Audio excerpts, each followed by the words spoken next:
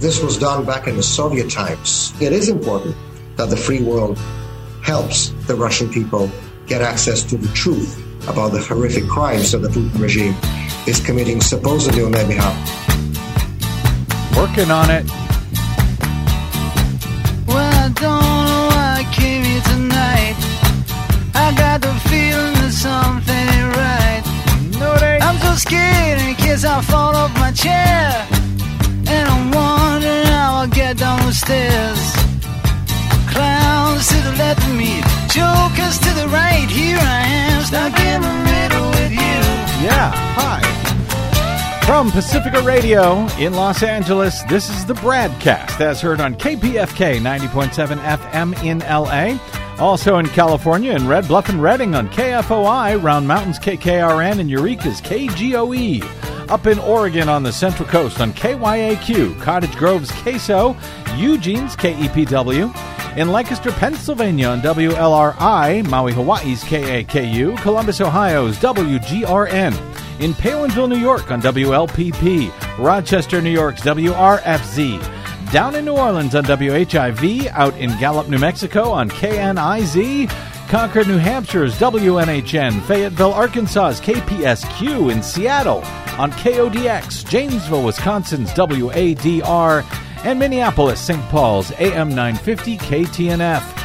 We also stream coast to coast and around the globe on the internets on the Progressive Voices channel, Netroots Radio, Radio for Humans, FYI Nation, NicoleSandler.com, Radio Free Brooklyn, Workforce Rising, No Lies Radio, Verdant Square Radio, Detour Talk, and all your favorite podcast sites blanketing planet Earth, maybe even in Russia. 5 days a week. I'm Brad Friedman, your friendly investigative blogger, journalist, troublemaker, muckraker, and all-around swell fellow, says me, from bradblog.com. Thank you very much for joining us. We will be joined momentarily by two guests with a fascinating sort of under-the-radar effort. Is that a way to put it, Des? That would be a very good way to put it. Under-the-radar effort to counter Russian propaganda inside of Russia. And I'm very much looking forward to that conversation. But on a not unrelated note, let me start here, as our friend and longtime media analyst Eric Bullard reported in his Press Run newsletter this past week. He writes, right before traveling to Helsinki in 2018 to meet Russian leader Vladimir Putin, Donald Trump went off on a tirade, declaring much of the U.S. media to be the, quote, enemy of the people, unquote. Remember that? I do. The timing of the pre-summit attack was jarring, considering that phrase gained its notorious association during the purges ordered by Soviet dictator Joseph Stalin, which killed tens of millions of people. Trump's enemies of the people blast came days just before he met with Putin, whose reign has included murdering journalists. Fast forward 4 years, and Putin is now putting Trump's deep hatred of the press into practice, signing into law a ban on all independent news reporting about the Ukraine invasion. The sweeping censorship law designed to eradicate, quote, fake news? Yes, really? Fake news about Russia's immoral incursion represents Trump's anti-media fantasy come to life. The New York Times reported last weekend Russian officials claim that journalists writing critically about the war, or even just calling it a, quote, war or a, quote, invasion, are undermining the national interest, even referring to them as traitors. Besides criminalizing the sharing of, quote, false information, it makes, quote, discrediting Russia's use of its military in Ukraine in any way, calling on other countries to impose sanctions on Russia, or even just protesting the invasion of Ukraine, punishable by fines and years of imprisonment. Last week, two of Russia's best-known independent broadcast outlets, the Echo of Moscow radio station and the TV Rain television channel, shut down under pressure from the state. None of that, apparently, is a problem for some here at home, on, well, not state-run TV, at least not currently, at least as long as Trump is not in the White House, but Republican-run TV, Fox News, where after years of such praise and more recently holding Putin up as a strong leader compared to the, quote, weak Joe Biden, Fox News today, ironically enough, cannot even report themselves safely from inside of Russia. Oh, the irony. Which I'm sure they haven't bothered to notice, at least not out loud, at least on the air. As Bullard asks, does anyone doubt that if Trump were reelected, he would try to outlaw portions of independent journalism in the U.S.? Well, I don't. Now, whether he'd be successful or not, that's a separate issue. Some feel that our First Amendment is sacrosanct and could never be violated. Then again, there are those of us who lived through things like 9/11. And the U.S. wars against Afghanistan and Iraq that followed, and the subsequent self-censorship by the mainstream corporate media who, by and large, went along with the George W. Bush administration's intimidation to report only, U.S. state propaganda about those wars. Those of us with clarion, well-supported opposition, all later proven to be 100% correct, particularly on claims we knew at the time to be false regarding weapons of mass destruction. Folks like us were routinely ignored, blocked from access to the pages of the major newspapers and magazines and even television shows on theoretically non-wingnut cable news stations like MSNBC, which actually canceled programs for daring to question the official U.S. reasoning for going to war too loudly. Just ask Phil Donahue, whose show on MSNBC at the time was its most popular, and yet it was canceled. That, of course, is self-censorship, but a presidential administration, particularly during a time of war, has a lot of power and intimidation to impose on those who do not toe the official state-approved line. Some of us saw that firsthand, lived through it. So yes, it could happen here, but it is definitely happening right now in Russia, big time. In addition to shutting down independent media outlets in the country and threatening to arrest journalists from foreign media outlets who do not toe the line, the Kremlin has announced it will block access to Russian-language media produced outside of the country, like the websites of Voice of America, Radio Free Europe, and Radio Liberty, and the popular Latvian-based news outlet Meduza. Russia's last major independent newspaper, Novaya Gazeta, is deleting all of its content about the war in Ukraine. So independent news media outlets from both inside the country and out in Russia are being shut or have been shut down. What about social media, which, as here, is very popular in Russia? Well, Netflix and TikTok suspended most of their services in Russia this week, as the government cracks down on what people and media outlets can say about the war in Ukraine, according to AP. TikTok said Russian users of the popular social media app would no longer be able to post new videos or live streams, and they also would not be able to see videos that were shared from elsewhere in the world. They claim that allowing such videos and streams would put their own employees in Russia in great danger. The TikTok spokesman said, the safety of our employees is our top priority, adding that the company didn't want to put either its Russian employees or users at risk of severe criminal penalties. Well, suppression accomplished. By and large, the only thing left that Russians in Russia have easy access to is state-approved, state-run media outlets. But there, I am happy to note today, there's actually a bit of good news. I think some cracks are beginning to show even on pro-Putin, Kremlin-approved state-run media, as the Daily Beast Julia Davis reports.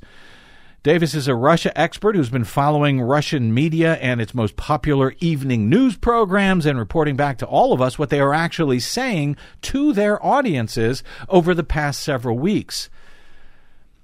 She writes, there is a notable mood shift in Russia She wrote this yesterday. As darkness sets over its economy and the invasion of Ukraine hits major problems. While the beginning of Putin's full-scale war against Ukraine was greeted with cheers and clapping and demands of champagne in the studio, the reality sobered up even the most pro-Kremlin pundits and experts on Russian state television this week.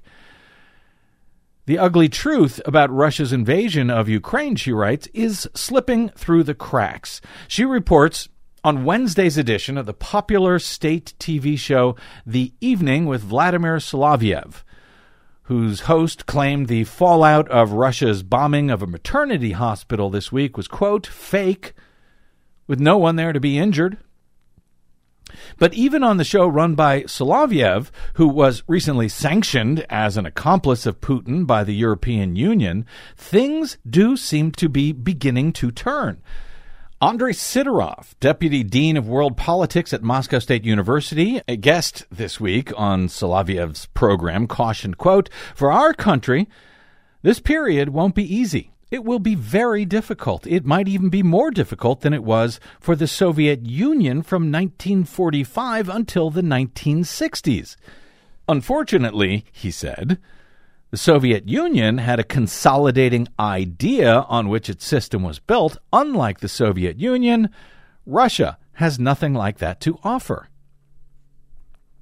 State TV pundit Karen Shakhnazarov pointed out, quote, "The war in Ukraine paints a frightening picture. It has a very oppressive influence on our society. Ukraine, whichever way you see it, is something with which Russia has thousands of human links. The suffering of one group of innocents does not compensate for the suffering of other innocent people." She said, "I don't see the probability of denazification of such an enormous country. We would need to bring in 1.5 million soldiers to control all of it.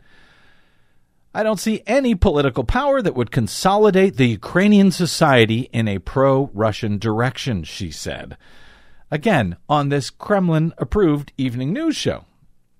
The most important thing in this scenario, she said, is to stop our military action. After accusing the U.S. of starting the war, she went on to say that public opinion within Russia is changing. People are shocked by the masses of refugees, the humanitarian catastrophe. People start to imagine themselves in their place. It's starting to affect them, she said. Well, good. To say that the Nazis are doing that is not quite convincing, she said. The host frowned at the apparent departure from the officially approved line of thinking, according to Davis. But the next guest also agreed with Shakhnazarov. This was Semyon Bagdazarov, a Russian Middle East expert who grimly said, quote, "We didn't even feel the impact of the sanctions yet. We need to be ready for total isolation." He said, "I'm not panicking, just calling things by their proper name." This is a turn from what Julia Davis had reported had occurred on this very same show in the weeks prior. Solovyev, the pro-Kremlin host of the show, angrily sniped to those experts, "Gotcha. We should just lay down and die." That dude needs a job on Fox News. As a matter of fact, later, as Davis notes, to lighten the mood in the studio at the end of all of this, the host resorted to one of the favorite pastimes of many Kremlin propagandists, playing yet another Fox News clip of Tucker Carlson. Of course. So, there are cracks, even in Russia's state-approved media. That's good news. At least there were cracks on one state-run show this week in Moscow, as Davis reports. Nonetheless, Western military experts, for whatever their opinion is worth, all seem to be suggesting that this war is going to get much worse before it gets better, as most in Russia do not see or hear or read anything that is not Kremlin-approved. But now, there are some folks here in the U.S. who have an idea about how to try, at least, and circumvent the blackout on non-state-approved media making its way into Russia. And over the past week, they have quietly begun to put their plan into action, turning back to a technology that most of us, including state-run media outlets from the U.S. like Voice of America and Radio Free Europe, a technology they thought was all but dead after the end of the Cold War. Turns out, rumors of the death of this technology may have been slightly exaggerated, along with the death of the USSR. Joining us next are two guests working on this fascinating new/old wartime effort, which, as they say in the sitcoms, is just crazy enough that it just might work. We'll find out. That's straight ahead on the BradCast. I'm Brad Friedman.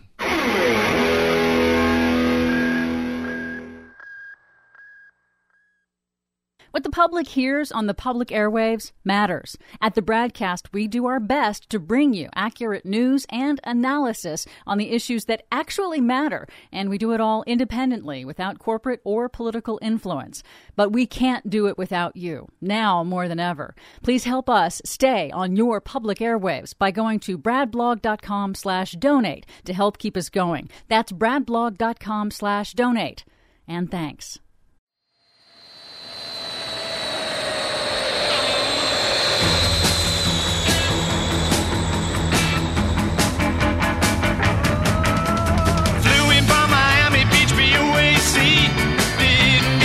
Last night, on the way to paperback was on my knee.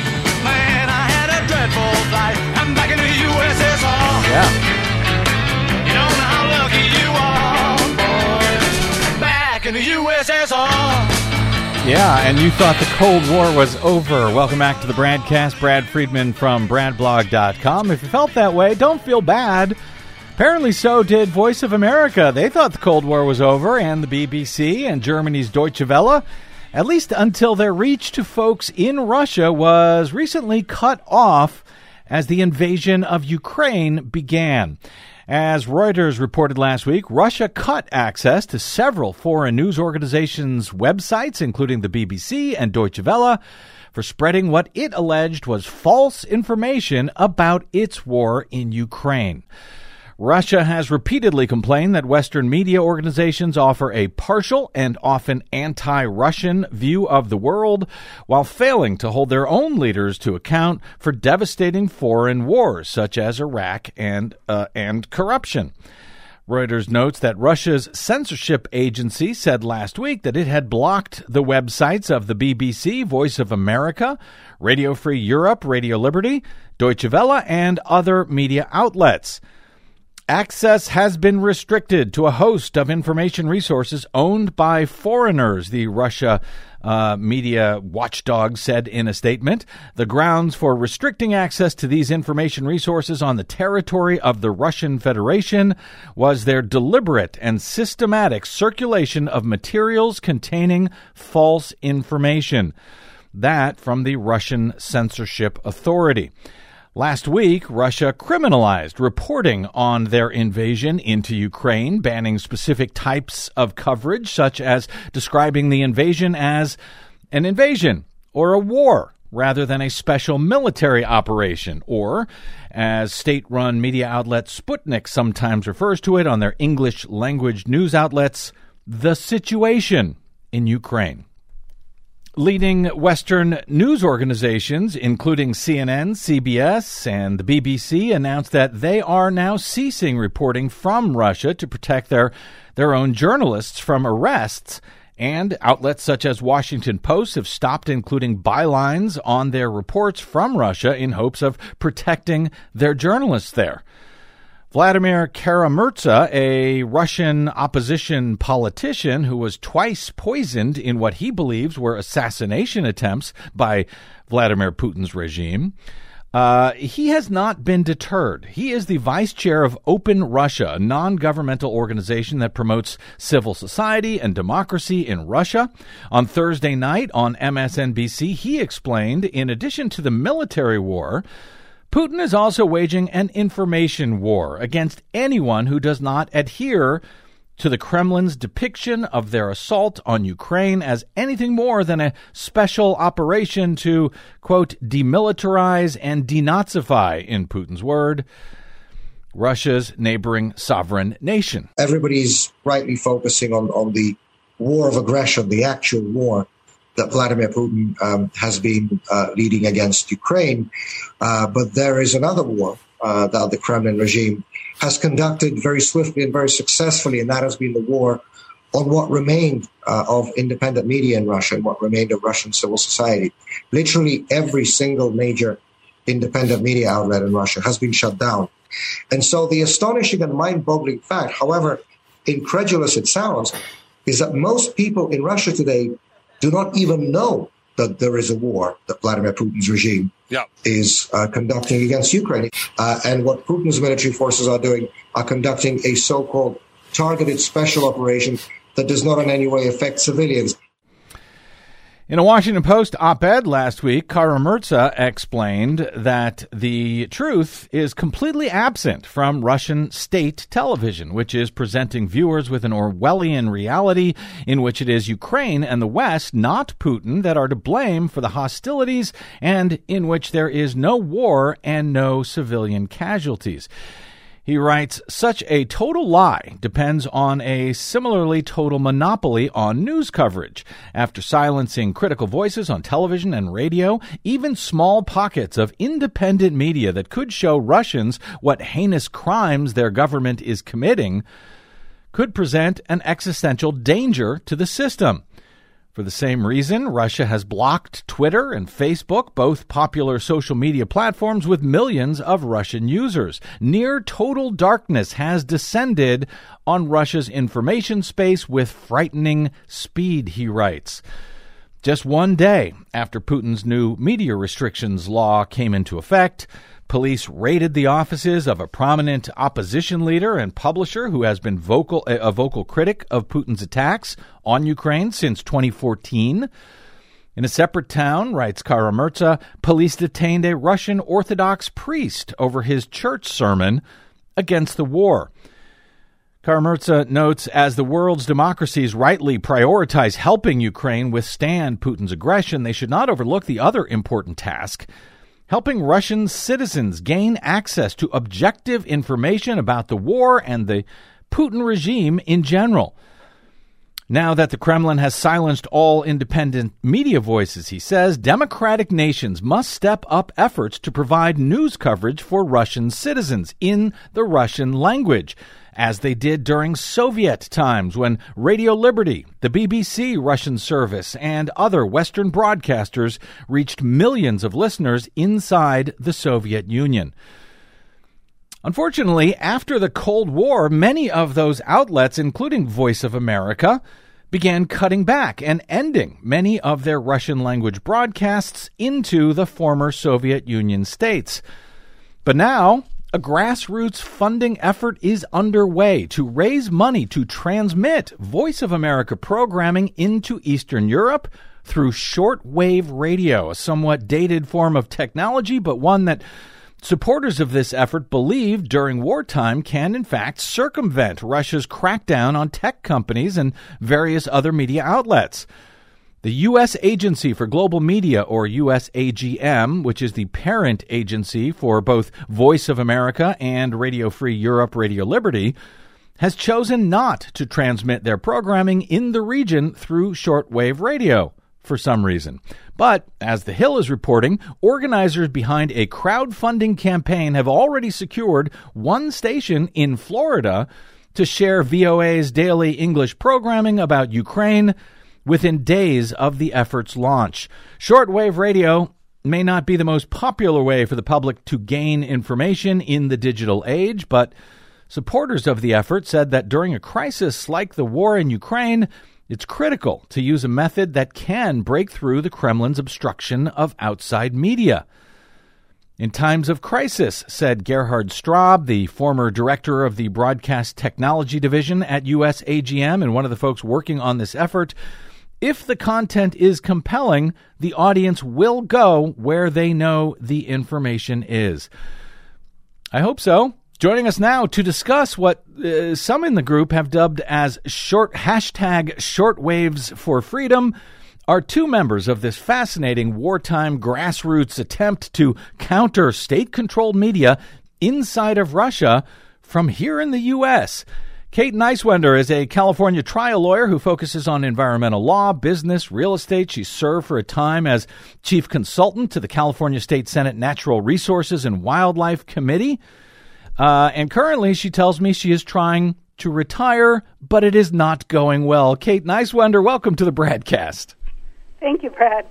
Also joining us for this discussion is Kim Andrew Elliott, a former radio host and audience research analyst at Voice of America, where he worked for more than 30 years. He's also a longtime shortwave radio fan and licensed shortwave radio operator who now produces Shortwave Radiogram, a program transmitted from WRMI in Florida. Kim Elliott, welcome to the BradCast, sir. Thank you, Brad. Kate, let me begin with you here. How did this effort start? I think it's fascinating, but how did it start as an attorney? How did you get mixed up with all of these old shortwave radio and retired Voice of America folks? And what's the ultimate hope here for these shortwave broadcasts? Oh, that's quite a few questions packed into a short period of time. Let me see if I can do it justice. Good.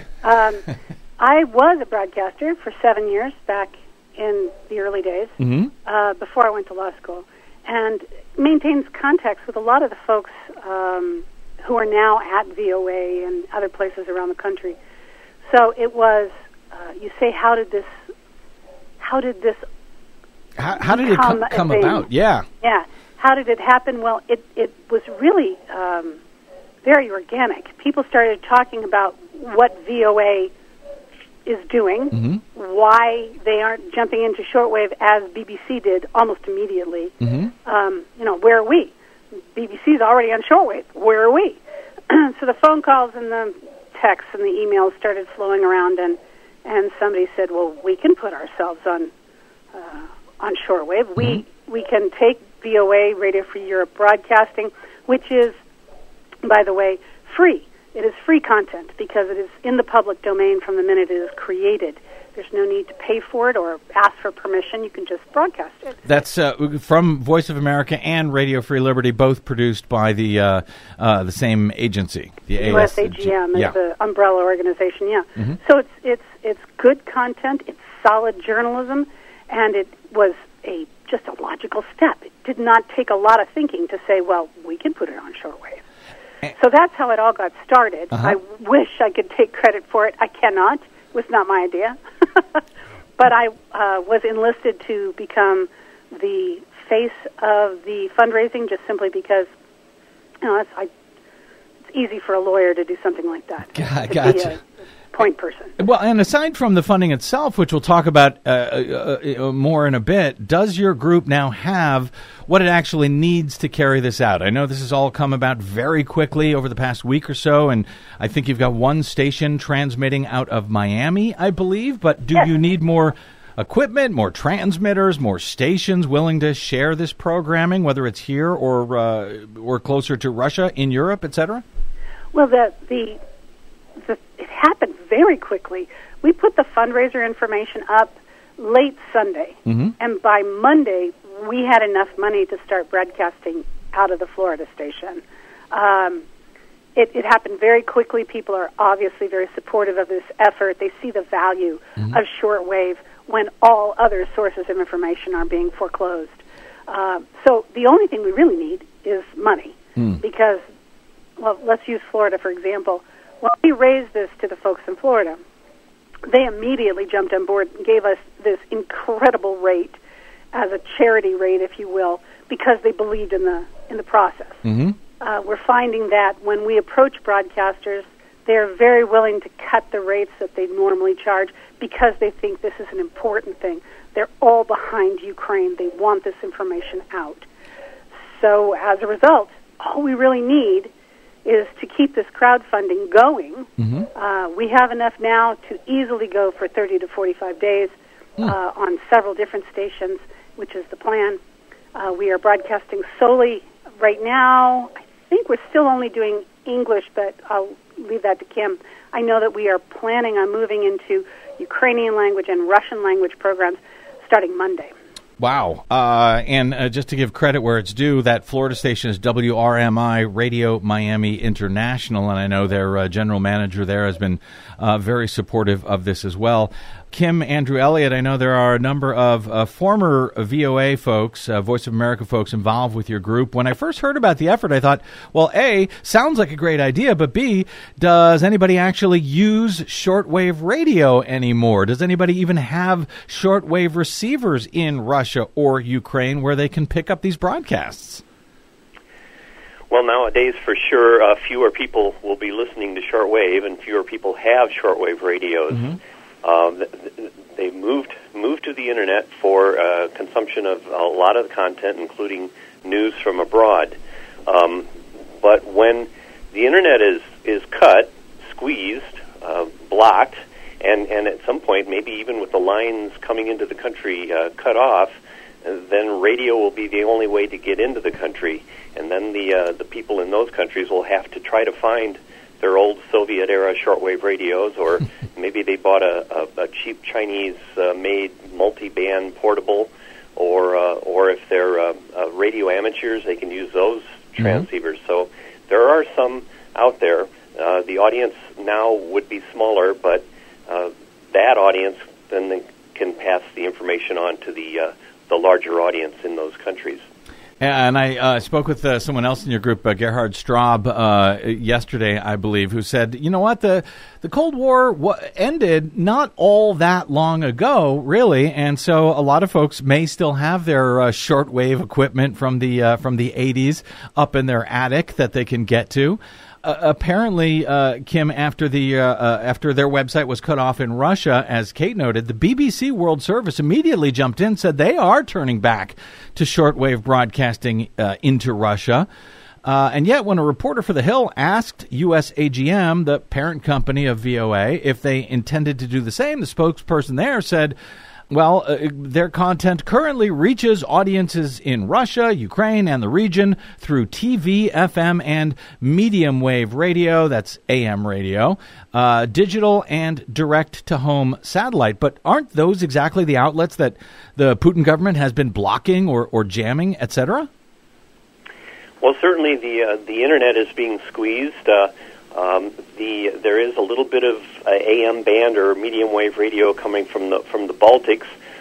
Satellite is a tricky issue. Most of the satellite consumption in Russia is authorized services like our own DirecTV and Dishnik, or the Russian equivalent of those. And so all the channels that would be on those satellite services are approved by the government, and that would not include any Western news broadcasts. A lot of it is blocked, and that's why radio across the border, whether it's medium wave or shortwave, is the final workaround. Yeah, and that's why I'm sort of flummoxed as to why VOA is not already doing something like this. I mean, they used to do this, did they not, during the Cold War, broadcast over shortwave? Oh, sure, during the shortwave, but they're going by their audience research, which showed that in normal times, the Internet was the main way for people in Russia and Ukraine and most other countries to get news and information from abroad. Mm-hmm. And also, I think they're very optimistic about methods to circumvent Internet censorship. Mm-hmm. So now how well that is actually working, we need some good objective evaluation of that. But I think it'll get worse, the Internet blockages, and at that point, the radio would be a really good workaround. And even if still you have a large Internet audience in Russia, I think you need to have the shortwave in the bullpen warming up, ready to go if things get worse. Yeah. Are you in touch with any of your old VOA colleagues who are still working there? I'm wondering how they feel about this. Are they frustrated that Voice of America is not doing this themselves? The BBC is doing it, after all. Are you in touch with any of those folks still? Oh, occasionally I'm in touch, but I don't have a lot of influence with them. Kate, I know you're an attorney. You mentioned the legal issues, the fact that these are public domain programs that come from Voice of America that can be rebroadcast as public domain. But do shortwave broadcasts like this require any sort of special licensing over the airwaves? Are there any hurdles that you guys need to get over, or is this just a matter of hearing from stations? I was delighted to hear that you could broadcast from Florida via shortwave, and that could make it all the way to Europe, I guess. But are you looking for more transmitters and so forth around the world?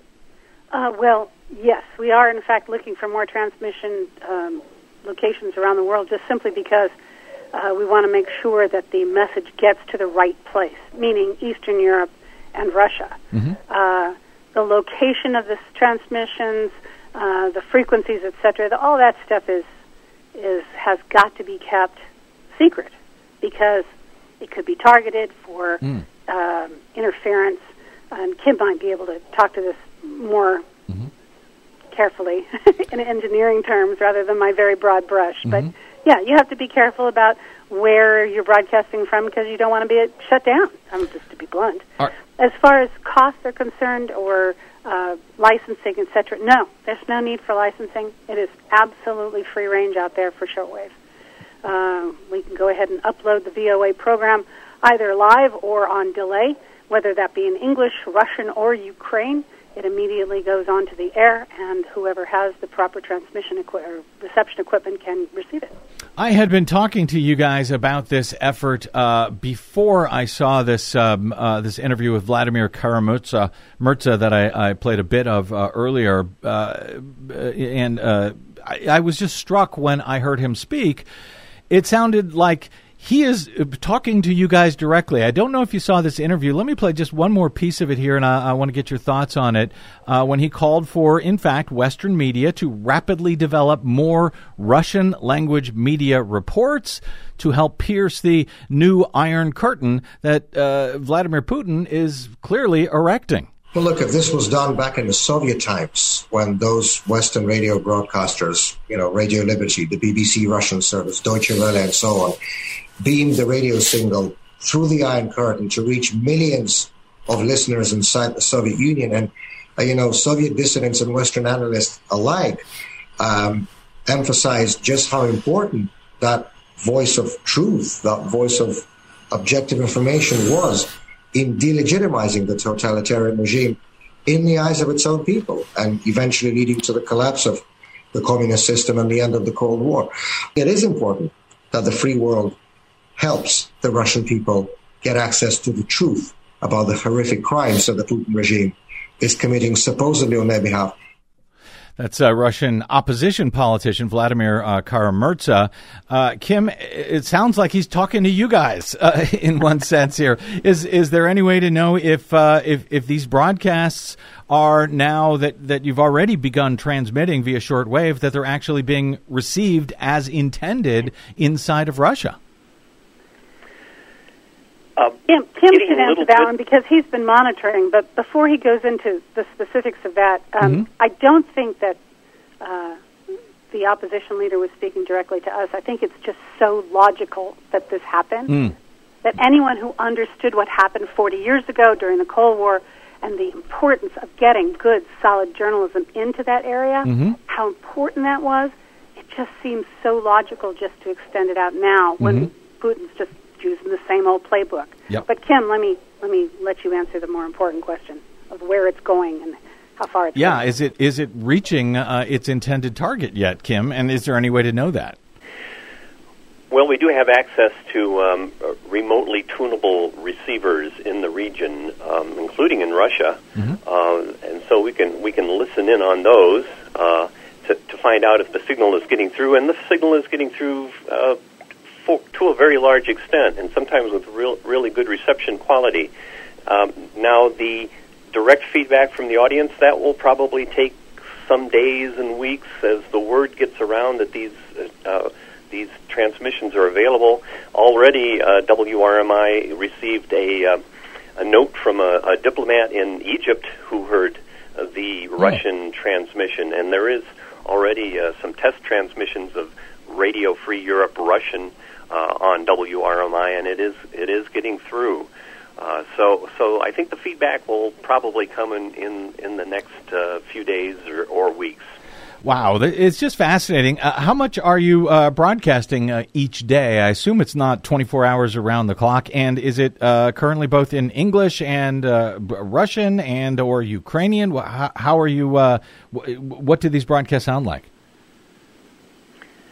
There is not a lot of Ukrainian radio available from VOA or Radio Free Europe because they kind of focus on the internet, text, and television products. There's some radio available from RFE, Romanian, but they're Ukrainian, but they're trying to figure out how to find that stuff. Now, Radio Free Europe Russian has a 24-hour stream, so it's easy to tap into. And VOA is not doing much radio in Russian and Ukrainian anymore, but there is certainly English broadcasting available, including an English program specifically about the region. It's called Flashpoint Ukraine. And that, I think you have been broadcasting that, as I understand it already. I've spoken to folks at Voice of America about this over the years and more recently. But Kim, maybe you can speak to this. How is VOA, which is, after all, state-run media from here in the U.S., how is it any different from Russia's various state-run media outlets like RT or Sputnik or TASS, etc.? I mean, if this is an information war, is it just propaganda, so to speak, coming from both sides? Well, now you're getting into the dicey issue of government-funded but not government-controlled.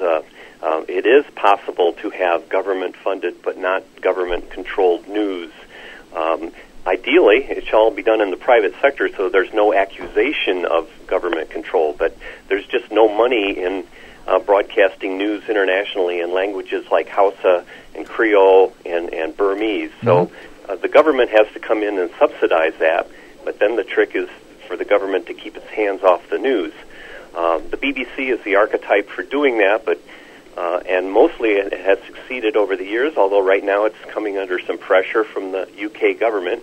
VOA and RFE have mostly lately succeeded in keeping separate from the government or out of the control of the government, although that's always a fluid situation. Mm-hmm. Hey, I think Kim is a diplomat because I think that the better answer to that question is a stronger one. VOA and RFE have a government-imposed, in the code, written by Congress, can't get around it, mandate to be fair.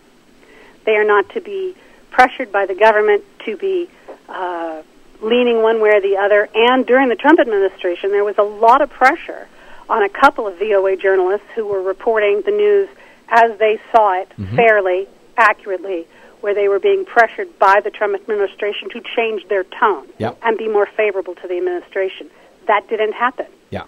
There was a lot of pushback. And I'm glad you point that out, because I know that it was there is in fact a charter that came into law during the Ford administration that the government cannot dictate what must or must not run on Voice of America and Radio Free Europe.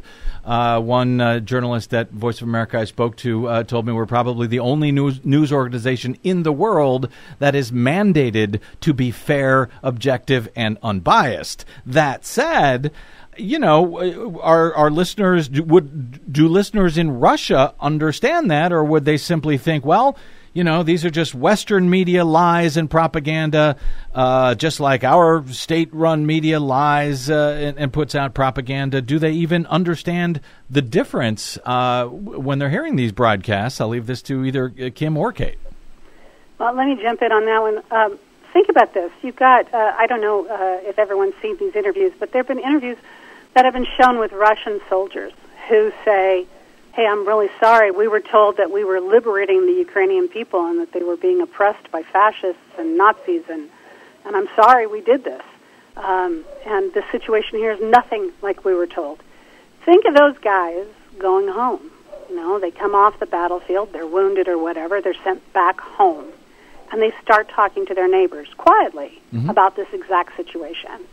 At that point, if those neighbors can tap in to a Radio Free Europe broadcast in Russia explaining the situation and the Ukrainians' massive efforts to rally the world to their cause and how successful that effort has been, that combination, first-hand knowledge combined with these broadcasts coming in on shortwave, I think that will be very powerful. I hope you're right. And I hope this effort is successful. I know you're well on your way, given you've only been at this for about a week. Kate Neiswender, how can folks help? I know I don't even know if you all have a website per se for this. I know that some have been using hashtag Shortwaves for Freedom. Is there anywhere that our listeners can go to somehow support this effort one way or another? The crowdfunding is on a website called Fundraiser, FUNDRAZR.com, and /RadioWaves with an S, Radio Waves. That's where we're collecting our donations and turning them right around and giving them to the various stations who will be broadcasting. No one is getting a dime from this that's organizing it or running it. Every cent of the money that's coming in is going directly back out to fund these transmissions. That is fundraiser.com/radiowaves, and fundraiser spelled fund, RAZR.com. Kate Neiswender, greatly appreciate what you guys are doing here. I think it's a fascinating effort. I hope you will stay in touch. Kim, Andrew, Elliott, you also have your own. Do you still do your shortwave radiogram program, Kim? Yes, it's on every week, and the website for that is swradiogram.net. That's SW for shortwave, swradiogram.net. Fascinating. Thanks, Kim, Andrew, Elliott, Kate Neiswender. Thanks, both of you, for joining us today on the BradCast. Good luck with this project, and please do stay in touch. Thank you. Thanks. You bet. Okay. Yeah, wow, that is brilliant. A brilliant, brilliant, brilliant idea. And, hey, it just would be ironic if radio ends up saving the day. Oh, yeah, good point. Radio should save the day. Radio will save the day. Shortwave radio. It's fascinating. It is like the Cold War all over again. Yeah. But you got to do what you got to do, and it's great to see these guys stepping up. All right, let's take a quick break here. Speaking of what you got to do, a fascinating story from Fox News, of all places, about Russian media and the woman who, until recently, ran it and has since quit, and an interesting musical response to all of this to end today's BradCast. I'm Brad Friedman. Don't go away.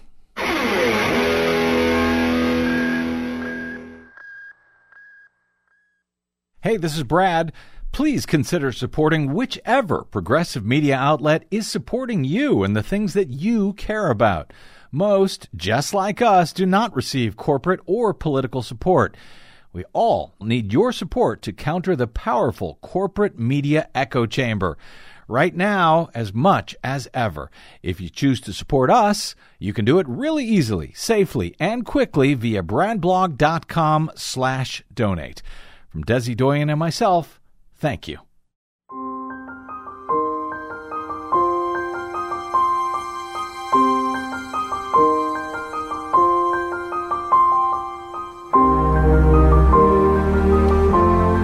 Welcome back to the BradCast. Brad Friedman from bradblog.com.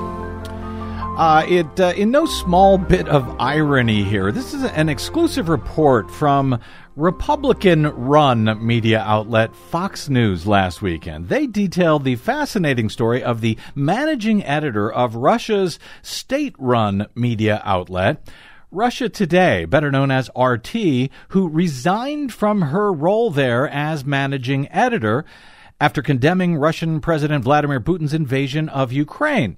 As Fox's Brian Flood reports, Maria Baranova is well aware that anyone who speaks out against the Kremlin could be in danger, but personal safety, he writes, is the least of Baranova's concerns.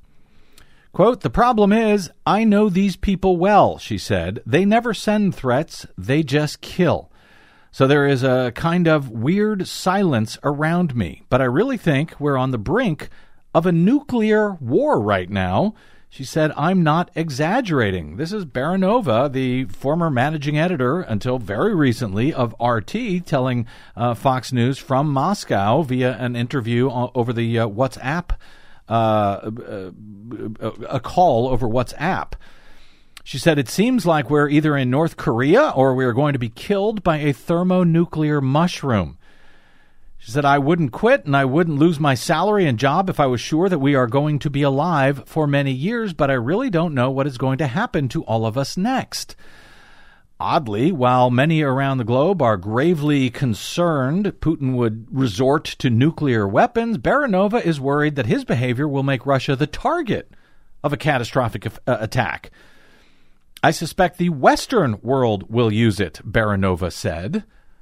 That's strange, isn't it? She said this is a very dangerous situation. And on that, I think she's right. It's a fascinating interview, and I'll link to it when I post today's BradCast at bradblog.com tonight. Baranova agreed to speak with Fox's reporters, she said, until her child's dinner was ready. And then near the end, she says, people were in favor on the first day of invasion. She's talking about Russians. Now they are less convinced and much more skeptical because they understand now that they are going to lose their jobs, they're going to lose their cars, their iPhones, their everything, she said. The whole world is in a bad position. Painting a bleak picture, Baranova said it feels like 1945, the final year of World War II, before quickly correcting herself, probably more like 1939, she said, referring to the year that World War II began. "It is really pointless to predict anything," she said. "We are watching a lie on my TV." Suddenly, Baranova then had to go. As her son's meal was ready, she told him to please put down his phone and eat. Before hanging up, she had one final message for Americans. Quote, "Russians love their children too," she said. "Stay safe. Everybody, stay safe." That line about Russians loving their children too, of course, jumped out at me given a recent Instagram video posted by none other than Sting last week. Just after the war first broke out, the Grammy winner, formerly of the Police, posted a video on Instagram singing his 1985 song called Russians, which he said is now more relevant than ever due to the war in Ukraine. Russians is off of Sting's debut solo album, The Dream of the Blue Turtles, and is, yes, about the Cold War, or at least originally it was. It feels as if it has a renewed relevance today, especially given Baranova's comments at the end of that Fox News interview. Here it is in full. "I've only rarely sung this song in the many years since it was written, because I never thought it would be relevant again.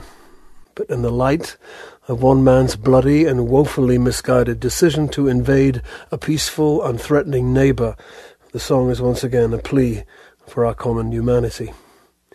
For the brave Ukrainians fighting against this brutal tyranny, and also the many Russians who are protesting this outrage despite the threat of arrest and imprisonment. We, all of us, love our children. Stop the war." In Europe and America, there's a growing feeling of hysteria, conditioned to respond to all the threats and the rhetorical speeches of the Soviet. Mr. Khrushchev said we will bury you.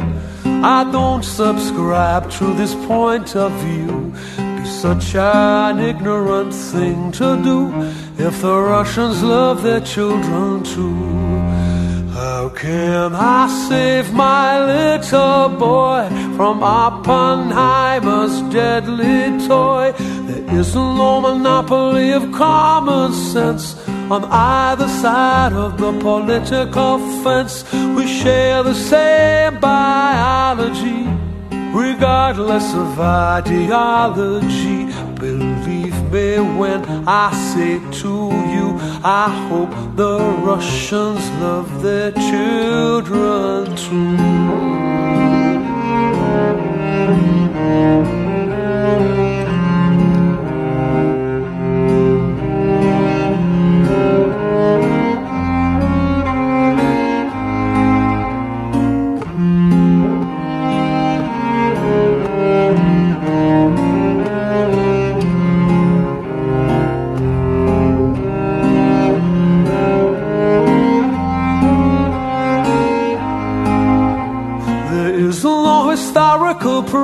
precedent to put the words in the mouth of the president.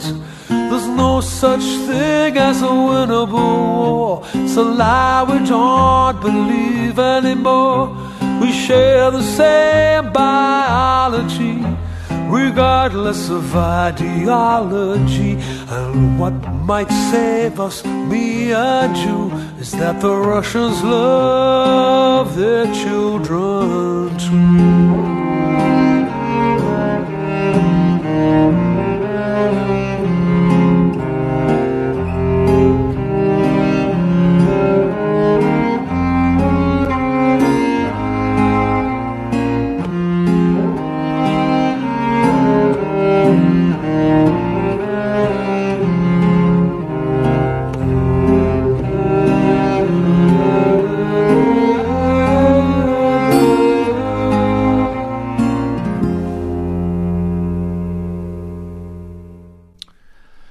Strange days indeed. Yes. As Sting said there in his opening comment, all of us love our children. Stop the war.